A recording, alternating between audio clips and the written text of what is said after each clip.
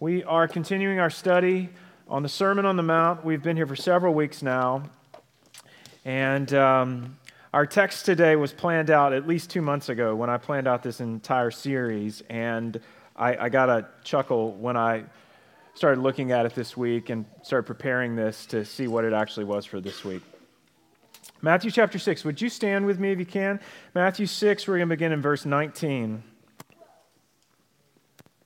Do not lay up for yourselves treasures on earth, where moth and rust destroy, and where thieves break in and steal.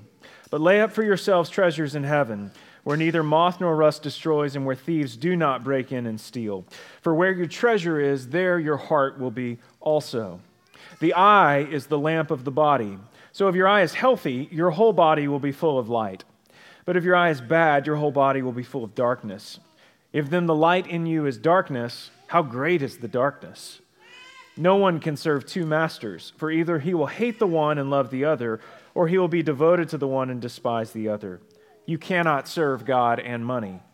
Therefore I tell you, do not be anxious about your life, what you will eat or what you will drink, nor about your body, what you will put on. Is not life more than food, and the body more than clothing? Look at the birds of the air. They neither sow nor reap nor gather into barns, and yet your heavenly Father feeds them. Are you not of more value than they? And which of you, by being anxious, can add a single hour to his span of life? And why are you anxious about clothing? Consider the lilies of the field, how they grow. They neither toil nor spin. Yet I tell you, even Solomon in all his glory was not arrayed like one of these. But if God so clothes the grass of the field, which today is alive and tomorrow is thrown into the oven, will he not much more clothe you, O you of little faith? Therefore do not be anxious, saying, what will we eat, or what will we drink, or what shall we wear? For the Gentiles seek after all these things, and your heavenly Father knows that you need them all. But seek first the kingdom of God and his righteousness, and all these things will be added to you. Therefore do not be anxious about tomorrow, for tomorrow will be anxious for itself. Sufficient for the day is its own trouble. The word of the Lord. Please be seated. We live in an age of anxiety and worry, as the last week has proven to us. For all of our technology and innovation and awareness, we have possibly never been more anxious as a culture, more fearful as a culture. We've said this before, but we were not created to be omniscient. And yet with the advent of the internet and social media in general, it has not resulted in less anxiety. It's only produced more anxiety. Suddenly, we are aware of everything that is happening in every corner of the globe. You are aware of what's happening in every quadrant of the lives of the people that you are friends with. And it has only produced more worry and concern and fear and anxiety. Jesus, however, does not want us to live this way, right? Jesus doesn't want us to live this way. And he has provided a pathway that leads us away from anxiety, worry, and fear. But like an addict, we actually kind of cling to our worry and fear rather than following the path of Christ, because for some reason his pathway just doesn't seem like the right route. It doesn't seem like the way we should take. So I'm going to keep this brief today, but our challenge isn't in understanding what Jesus has to say here. Like, his words are pretty clear. There are parts of the Sermon on the Mount that are a little bit more obtuse. Jesus is perfectly clear today. Our bigger challenge is in actually doing the stuff that he's talking about. It's not just in understanding him, it's in doing it.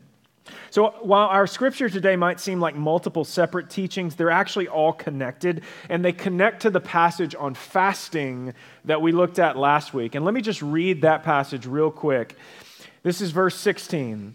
When you fast, do not look gloomy like the hypocrites, for they disfigure their faces, that their fasting may be seen by others. Truly I say to you, they've received their reward. He says, but when you fast, anoint your head and wash your face, that your fasting may not be seen by others. And listen to this, it'll be seen by your Father who is in secret, and your Father who sees in secret will reward you.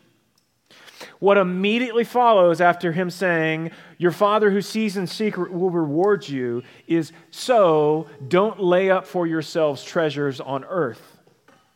We are pre-programmed to look after our own self-interest. Jesus comes along, though, and declares that we're actually putting our hope in the wrong things. If we are storing up material treasures on earth, to be as simple as I can be, it's as if Jesus is saying it's far more valuable for you to fast than it is for you to put money in a savings account. It is far more valuable for you to practice spiritual disciplines than for you to store up material wealth, because only one of those things is actually going to benefit you eternally. It's not as if the other is bad or wrong or sinful, but only one of those things will benefit you eternally. And what we are apt to do is we're apt to get those priorities out of alignment very quickly and very easily. When we think about wisdom, we consider real wisdom, however, to be storing up treasures on earth most of the time. And Jesus says that we think this way because the way that we look at the world is darkened. This is verse 22. He's talking about the eye being the lamp of the body. And he's being metaphorical here. He's talking not about your actual eyeball, right? He's talking about the way that you see things. How do you look at the world? If you buy into the normal wisdom and logic of our world rather than into the teaching of Christ, then the way that you look at things is darkened. The way that you look at things is wrong. It's untruthful. And when you don't see things clearly, it can lead you to believe that you can do things you can't do. Like, for instance, that you could somehow serve God, but also serve your own self-interest. And that somehow that you could do that concurrently, as if both of those things are equal. When we buy into the wisdom of our world, we buy into the notion that we can do things that we can't do. Jesus says you can't do this, and he doesn't just mean that you shouldn't do this. What he means is you functionally can't do this. You functionally cannot serve God and money. You functionally cannot serve God and serve your own self-interest, because one of those things will always wind up playing second fiddle.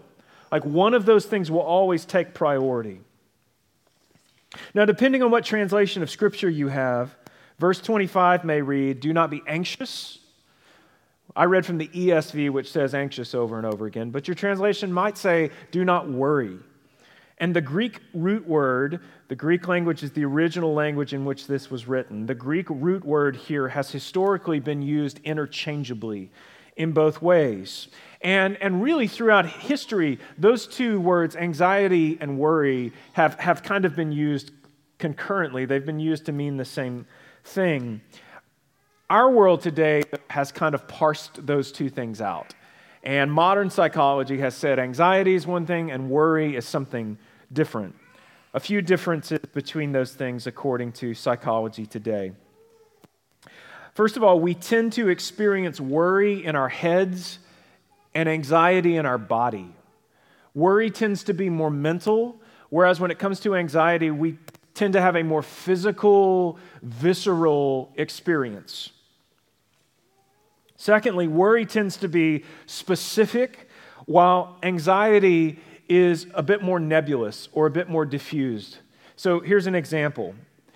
We worry about getting to the airport on time. That's like a specific threat. I might be late. We worry about something like that. But we feel anxious about traveling. It's more general. It's more nebulous. It's less specific. Worry often triggers problem solving, but anxiety does not. Worry can lead us to think about solutions and strategies for dealing with a given situation. Anxiety is more like a hamster wheel that spins us around but doesn't lead to productive solutions. So we can actually minimize our worry by kind of mentally working through some problem-solving skills. Anxiety doesn't work in the same way. Worry is caused by more realistic concerns than anxiety. If, for example, if you're concerned about getting fired from your job because you did poorly on a project, then that's worry. But if you're concerned about getting fired from your job because your boss didn't ask about your child's piano recital, that's anxiety, right? One of those things makes sense, the other one doesn't make sense. And then finally, worry tends to be controllable. Anxiety, much less so. By problem solving, by thinking through strategies to deal with the cause of our worry, we can actually diminish it greatly. We have much less control, seemingly, over anxiety. It's much harder to talk ourselves out of being anxious. So both worry and anxiety call us to put our trust in things that are tangible. When we're thinking about the things of this world, our anxiety and our worry calls us to put our trust in things that we can see and touch and feel. But Jesus wants to reframe the way that we view things. He wants to reframe the lenses through which we view the world. And so he uses some basic logic here to combat our worry and fear and anxiety. And it's like this if-then type stuff. If God does A, then it stands to reason that God will do B. If God feeds the birds, then why do you think he's not going to feed you? Or if God makes the grass of the field beautiful, then why would he not clothe you? So why would you be worried about these things when you see the way that God takes care of other people? One other note about anxiety that relates to kind of our current season. Anxiety, more so than worry, because it's often an external, visceral thing, anxiety has the potential to breed anxiety and fear in other people. Oftentimes, the person who is anxious is the person who has the most power in any given relationship or in a room. Because when you are anxious and you kind of act out of a place of anxiousness, what happens? Other people get anxious as well, right? So your anxiety can breed anxiety in other people. And it's the anxiety of kind of our culture that leads to suddenly toilet paper being unavailable, right? And I was at the grocery store this morning picking up our communion supplies. I was at Albertsons here, and I noticed they had a lot of toilet paper. Now, we don't need toilet paper at our house, but there was a tinge within me to go, I should buy all of this, right? That's anxiety. And that's not something that has come from within me. It's not an actual need that I have, but I've seen other people, and I go, is this going to be here when I do need it, right? That's kind of how some of that stuff works. So Jesus presents some sound logic here. If we stop going to the well of worry, then these things will vanish. But when we continue going back to the well of worry, these things will never sink in. Some of us feed our worry and anxiety like it's a pet. We give it a ton of attention and nurture, and it persists because we have grown attached to it in some way. If we gave spiritual practice the kind of time and attention and focus that we devote to fear and worry and anxiety, do you think that things would be different in your life? Even outside of Christian practice, you will hear many people extol the virtues of meditating, taking 10 to 15 minutes every morning or throughout the day to stop and sit and clear out negative thoughts or to repeat positive statements. That stuff tends to work for people for a very specific reason. When you're sitting in silence, intentionally focusing on positive things, what are you not doing? Well, you're not on Twitter, you're not on Facebook, you're not watching the news, you're not on Instagram, you're not thinking about what you have to do, you're not actively comparing yourself to other people or to what other people have. You aren't being notified of the most recent natural disasters in every corner of the globe. No, you've changed the inputs, even for a brief period of time. And it has an impact. Imagine if you embraced the same idea, that idea of changing the inputs, but the new inputs are Holy Scripture, the literal words of life and truth. What if your mental conversations weren't with yourself? They weren't just about pumping yourself full of positive statements, but what if your conversations were actually with the Creator of all things? What if you spent as much time doing that as you spend looking at your phone? I can't help but believe things would be drastically different for many of us. If you believe the gospel, which one of those things do you think has more eternal value? Spending time and worry, fear, and anxiety, or actually spending our time with the Creator of all things. Verse 33 says, seek first the kingdom of God and His righteousness, and all of this other stuff's going to be added to you. The same teaching is found in Luke 12, but Jesus wraps it up in a slightly different fashion. Here's what he says. He says, "Fear not, little flock, for it is your Father's good pleasure to give you the kingdom. Sell your possessions, give to the needy, provide yourselves with money bags that do not grow old, with a treasure in the heavens that does not fail, where no thief approaches and no moth destroys, for where your treasure is, there your heart will be also." Because of all of these things, Jesus says, fear not. Fear not, because your treasure is not in this world. So sell your possessions. Like just this crazy kind of fearlessness where these things don't even matter to me anymore. I'm going to provide for those who are in need, and I'm going to seek His kingdom. So what has to change for some of us is what we consider to be our true treasure. Not just the thing that you tell other people your treasure is, but the real thing that you actually desire and long for in your heart. What is that? Because if I'm being honest for myself, it's not Jesus most of the time. Like the thing that I just wake up longing for is really my own self-interest. Or it's my own stuff, or it's money, or it's things, or it's material. Yeah. So often it is not Him. I have to reframe my thinking. I have to take off my glasses and put on the right glasses that help me to see the world through the lens of the gospel. And if I'm not in the scriptures, if I'm not in prayer, if I'm not practicing spiritual disciplines, then I can't expect for those things to just happen. What I can expect rather is to be ruled by fear and anxiety and worry. So we have to change the path that we are on. It's the real path to eternal wealth. Let me pray for us this morning. And I would encourage you just in these moments, let's take time and just explore our own hearts. What are the things for you in the last week that have caused the most anxiety? What are the things for you that have caused the most worry? Some of us want to put on a brave front and act like none of this has affected us or bothered us. But search your heart this morning. What is that for you? And just in these moments, even with the sounds of the room and what's going on in here, recognize that these are all gifts that God has given us. Our families, this space, time to gather together in freedom. Let's bring those things before Him and thank Him, and let's turn over our anxiety and fear to Him this morning as well. Let's bow in prayer. Take a few moments and search your heart. Give those things over to Him in prayer, and then I will pray for us in just a moment.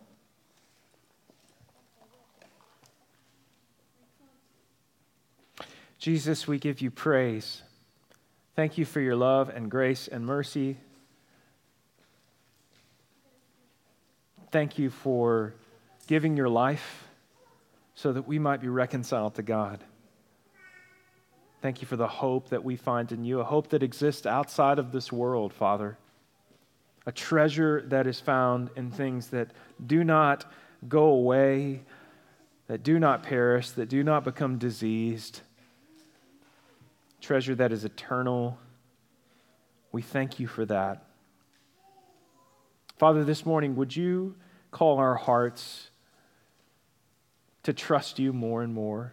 Father, would you help us to turn off the inputs in our life that distract us and turn our gaze or our attention away from you? Help us, Father, to fill those times with the truth of who you are, with the goodness of your word, with reminders of your gospel.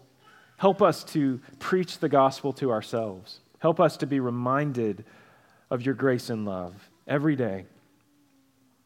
And in the midst of this season, Father, we pray, God, that you would bring healing and hope. Father, we pray that you would truly bring your church together to trust you and to rely on your Holy Spirit.